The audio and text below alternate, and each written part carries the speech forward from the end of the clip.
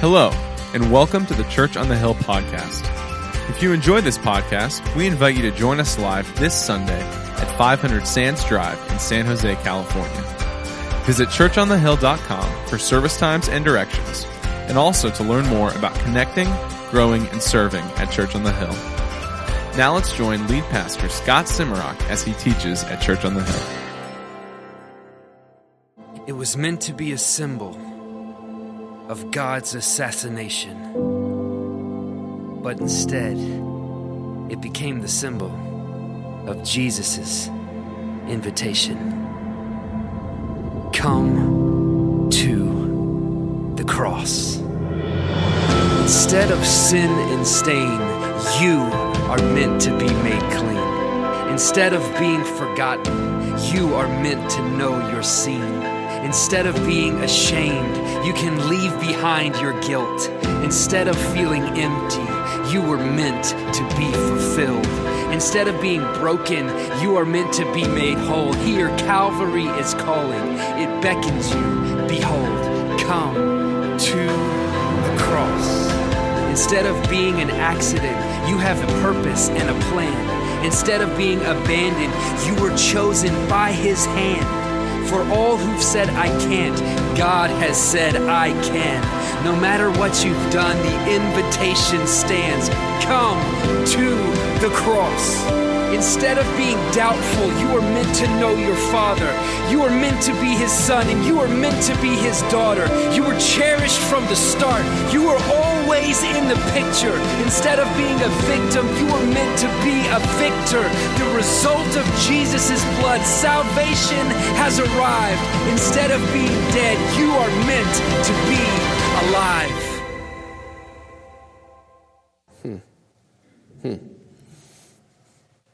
Good Friday. It's kind of a weird word to describe what happened. Good. So we read scriptures about the cross, and we sing songs about the cross, and we look at videos about the cross. But I have a question for you. How do we approach the cross? I mean, what's the right posture to approach it as?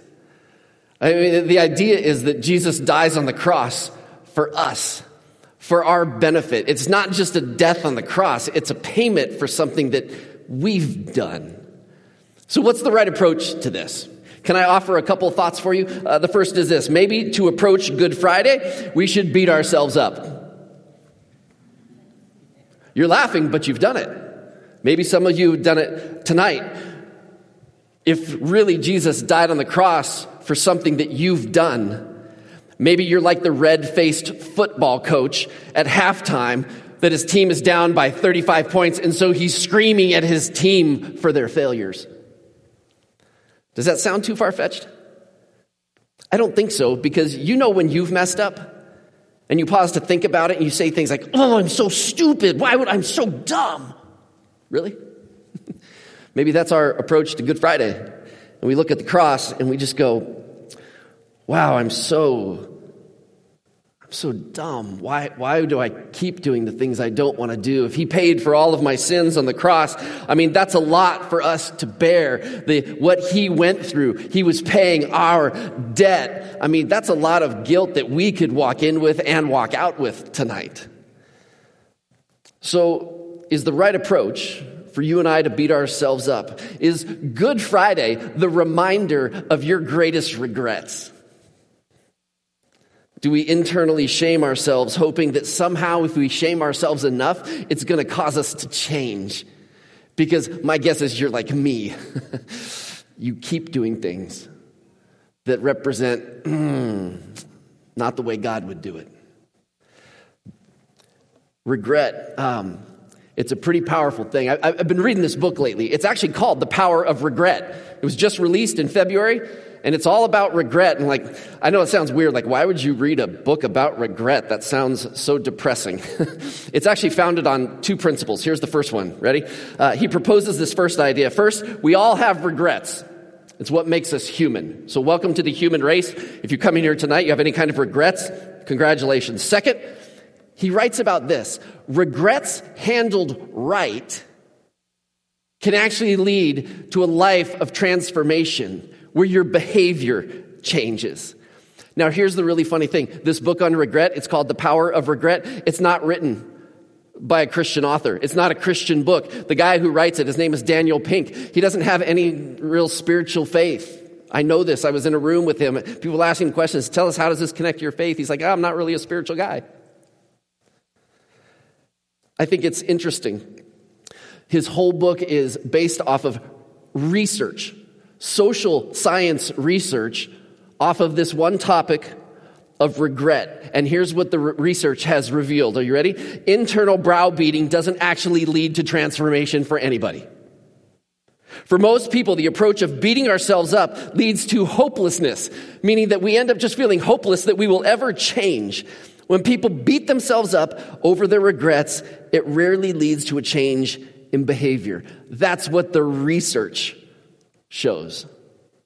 Interesting. So we approach the cross. Let's not beat ourselves up tonight because it's not going to help anybody. So if we're not going to beat up ourselves, how about we pump up ourselves? Anybody grow up watching Saturday Night Live in the 80s? We're here to pump you up. I apologize. I will never do that again. But there are some of you that will remember that. We see the image of Jesus on the cross and we hear the pastor proclaim, "He did that for you." And so we decide to pump ourselves up with these words. That's right. I'm worth it. I am smart. I am kind. I am important. Of course Jesus would die for me. I am worth dying for. You laugh, but some people, we have to pump ourselves up. This is actually a process of self-esteem building, right? And our world is pretty big on self-esteem. Am I right? Evidenced by all those participation trophies that you grew up with. That's all about self-esteem building. Now, the truth is that the author, he writes this, that we all have to have a certain level of self-esteem to survive today, right? Because this world tends to kind of beat us down. But here's what he states in his research, is that what they found was that if you are focused on building up your self-esteem, it actually has a downside. Self-esteem building can foster too much focus on self, which is known as narcissism. It can diminish empathy for others because if they're not thinking about you, then something's wrong with them. It can aggravate aggression. Do you know who actually has a higher self-esteem than the general population? Criminals. They think they're worth it. And it caused them to do some things that got them thrown in prison. Because self-esteem is comparative, to assess myself favorably, I often have to look down on others. So our approach to Good Friday, if it's all, hey, let's pump ourselves up, maybe it actually lacks some humility.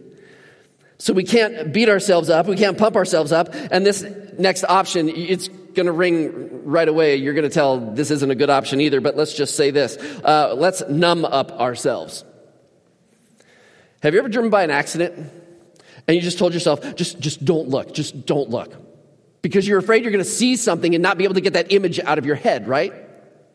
I know some of you come to Good Friday service, you're like, oh, I hope they don't show any of those graphic videos of Jesus and the cross. And like, I watched the Passion of the Christ and I still got those images in my head. Oh. Maybe some of you go farther than that, numbing up. You're saying, don't listen too closely to what the pastor's saying because he might say something that you can't get out of your head. He might actually say something that might actually require a response of me and my life. So let's just sit through. Hopefully there's some encouraging thing there. Listen, numbing up definitely is not the solution. That's why we have Netflix and alcohol, right? You're like, can I laugh at that? I'm not an anti-alcohol person unless we're using it to numb up to a life that God has for us, numb up to what Jesus did for us on the cross, and particularly numb up to the regrets that we have. Because remember, it's regrets handled right that can actually lead to transformation. So we approach the cross tonight, right? We're not allowed to beat up ourselves, pump up ourselves, or numb up ourselves. So how do we approach the cross? We approach it with this one word right here: compassion. Compassion. You might think that I'm going to actually open the Bible right now and read to you a verse about God's compassion and the cross and how it fits together, but I'm not. At least not yet. I'm actually going to point you back to this book by Daniel Pink, his whole book on regret. He gives us this alternative that he calls self-compassion. It's founded on the recognition that when we fail, we mistakenly beat ourselves up. We treat ourselves more harshly than our family, than our friends, and even a stranger if they were in the same predicament. Why do we do that? We beat ourselves up. When we do that, he goes on to write that self-compassion doesn't ignore your screw-ups or neglect your weaknesses, but it also doesn't face you with endless shaming. Are you with me? Here's what he found out through research. People who can see the regret through the lens of self-compassion are actually able to embrace their regret in a way that can become transformational, which means this: it changes them. It changes their heart and it changes their behavior. Remember, this is not a Christian book. What I think happened is that this author has stumbled upon something that the Bible has been proclaiming for 2,000 years. That we're changed by the compassion of God. Our approach to Good Friday, our approach to the cross, is about God having compassion on us, to rescue us from our sins at his cost, not ours.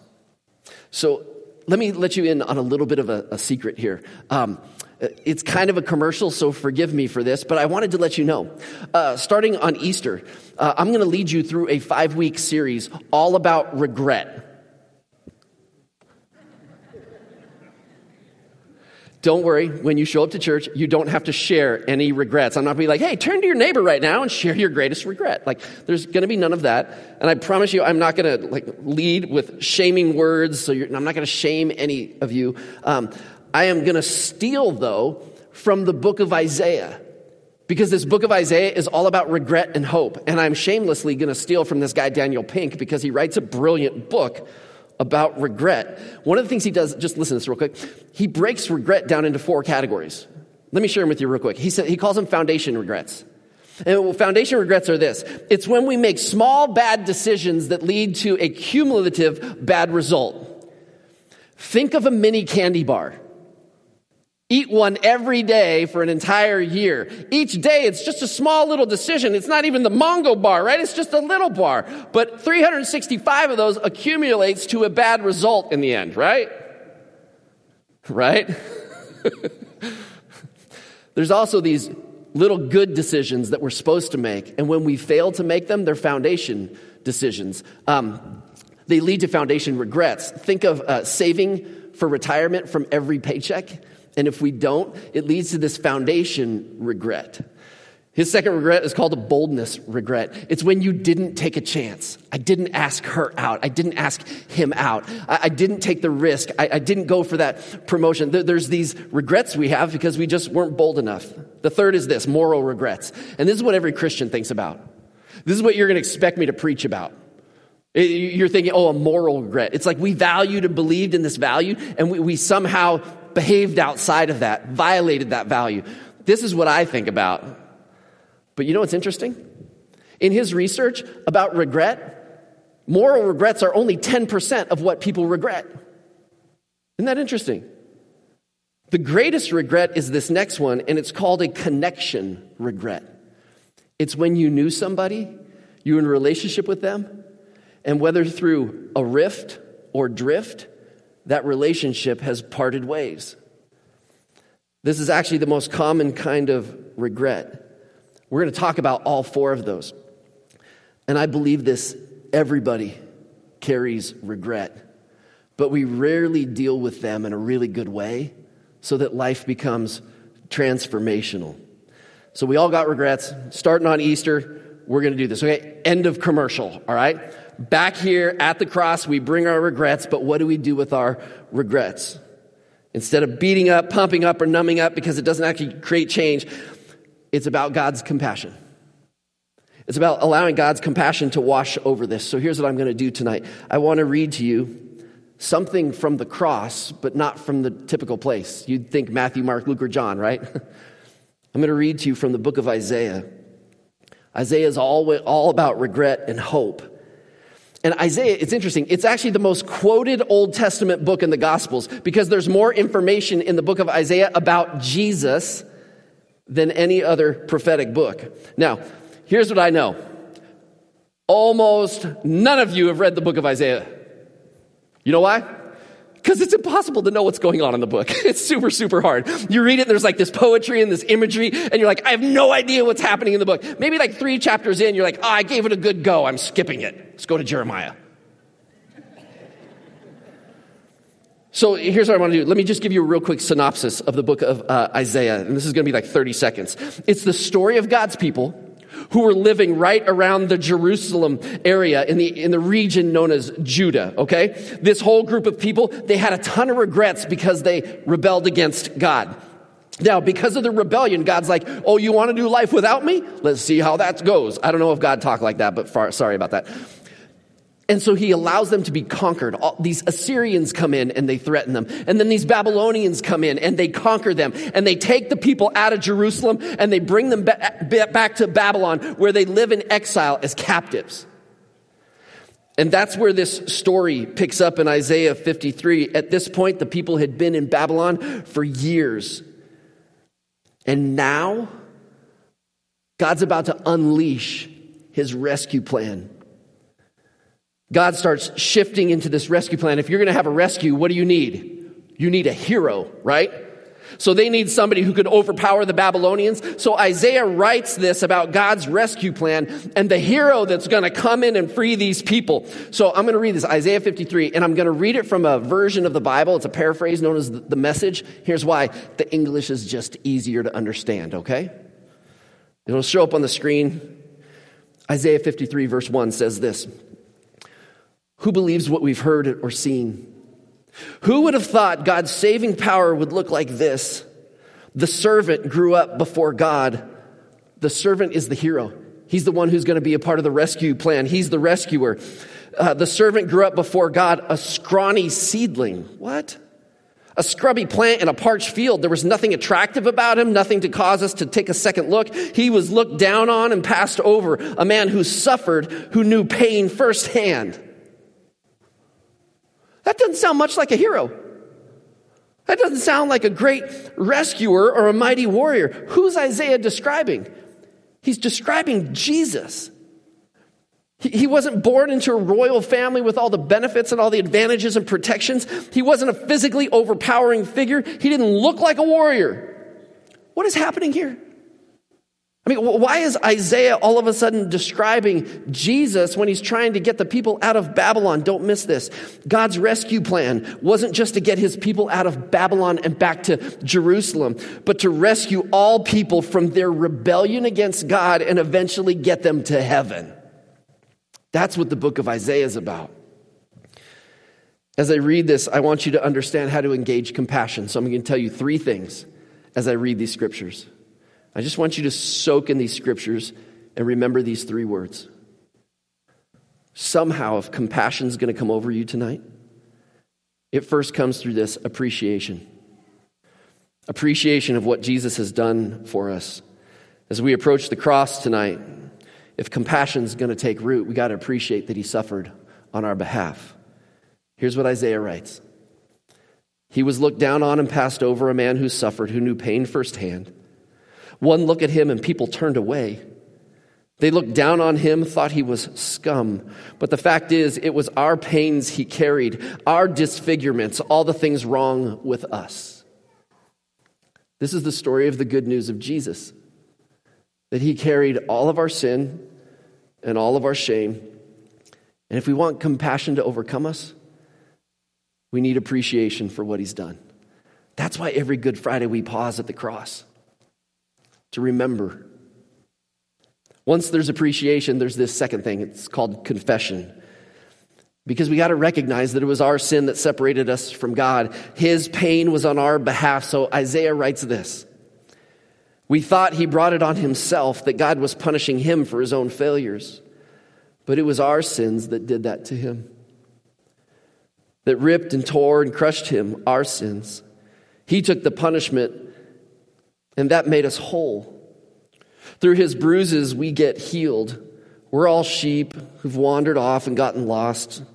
We've all done our own thing, gone our own way, and God has piled all our sins, everything we've done wrong, on Him. On Him.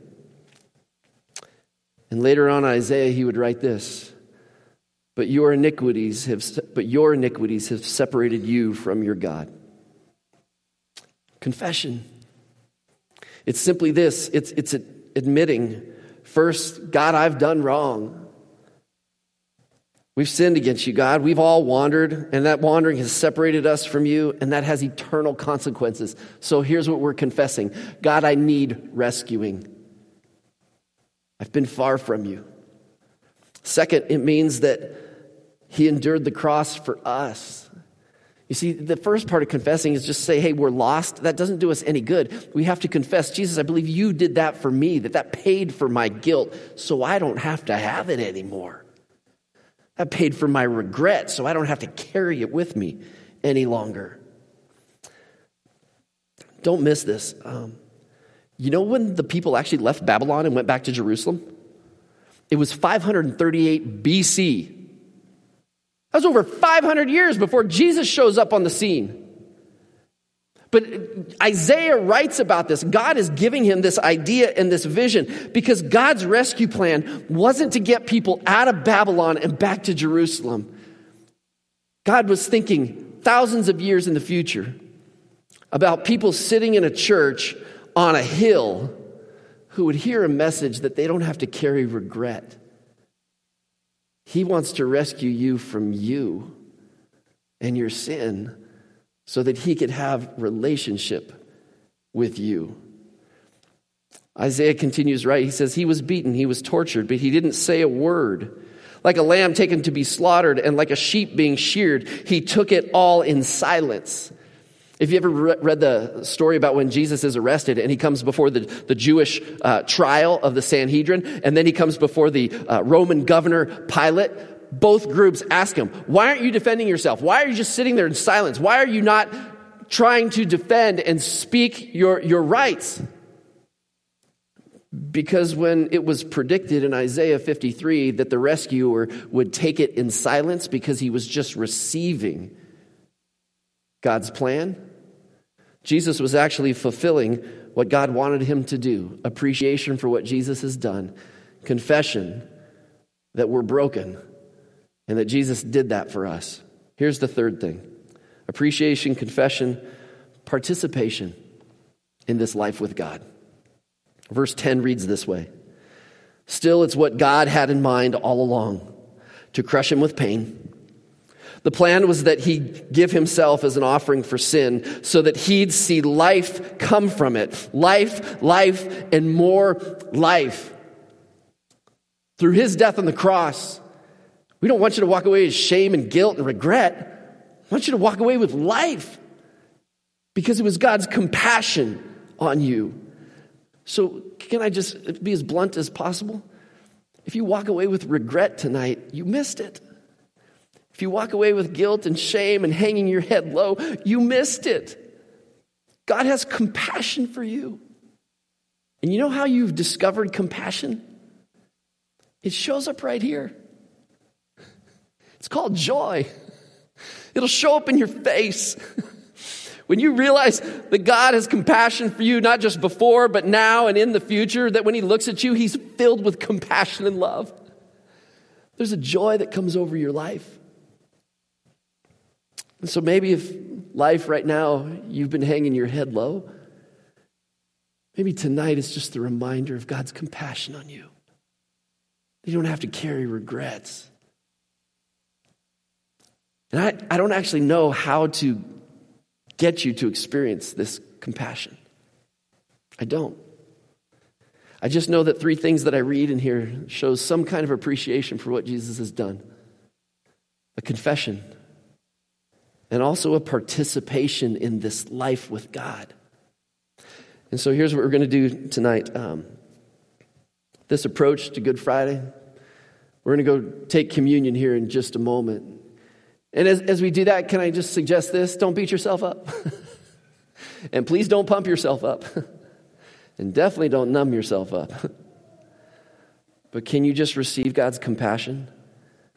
We actually try to create space in this room so you can go grab that and maybe you can go back to your seat or peel off to the side and be by yourself. Or if you want to do this with your family, you're welcome to. But we invite you, have a conversation with God. In that conversation, could you do 3 things? Guess what they are? Appreciation, confession. And it's a commitment to say, God, I'm participating in this life with you. And as you do that, I'm praying this, that God's compassion would come over you. It would become a reality for you so that joy rises in you. So we're going to do that. We're going to have the band come out here and they're going to play. And we're going to give you an opportunity to go do that. And let me explain this real quick. If you're a Christian, this is for you, okay? You can receive this. If you're not a Christian yet, then just let this pass, okay? We're rooting for you.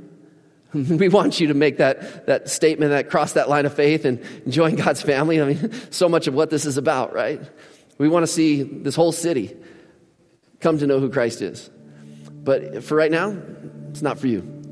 If you are a Christian, though, I invite you, you'll go up there and there's bread and there's juice. And there's nothing magical about this. The bread is bread, but it's a symbol of Jesus' body that was broken for you on the cross. And the juice, it's juice. But it's a symbol of Jesus' blood that was shed for you. And so we're going to invite you to go take that and eat and drink and have that conversation to appreciate and confess and declare that you're going to participate in this life with him. And I would invite you to do that. And as you do, I pray God's compassion on you and joy might rise in you. Let's pause for just a moment and pray. Jesus, I thank you for these moments. I know it is hard to think about your suffering, but God, we try to do it with joy tonight because what you went through was a gift to us. God, I pray for anybody who's carrying regrets tonight, that they would put those in your hands. Lord, I pray that we start living this new life, that as we handle our regret well, that you'll change us, God. And I pray our joy would rise tonight. We walk out of here just different people than how we walked in. And God, we thank you for your compassion. Help us to be compassionate on ourselves. And we pray this in the wonderful name of Jesus. And everybody said, amen.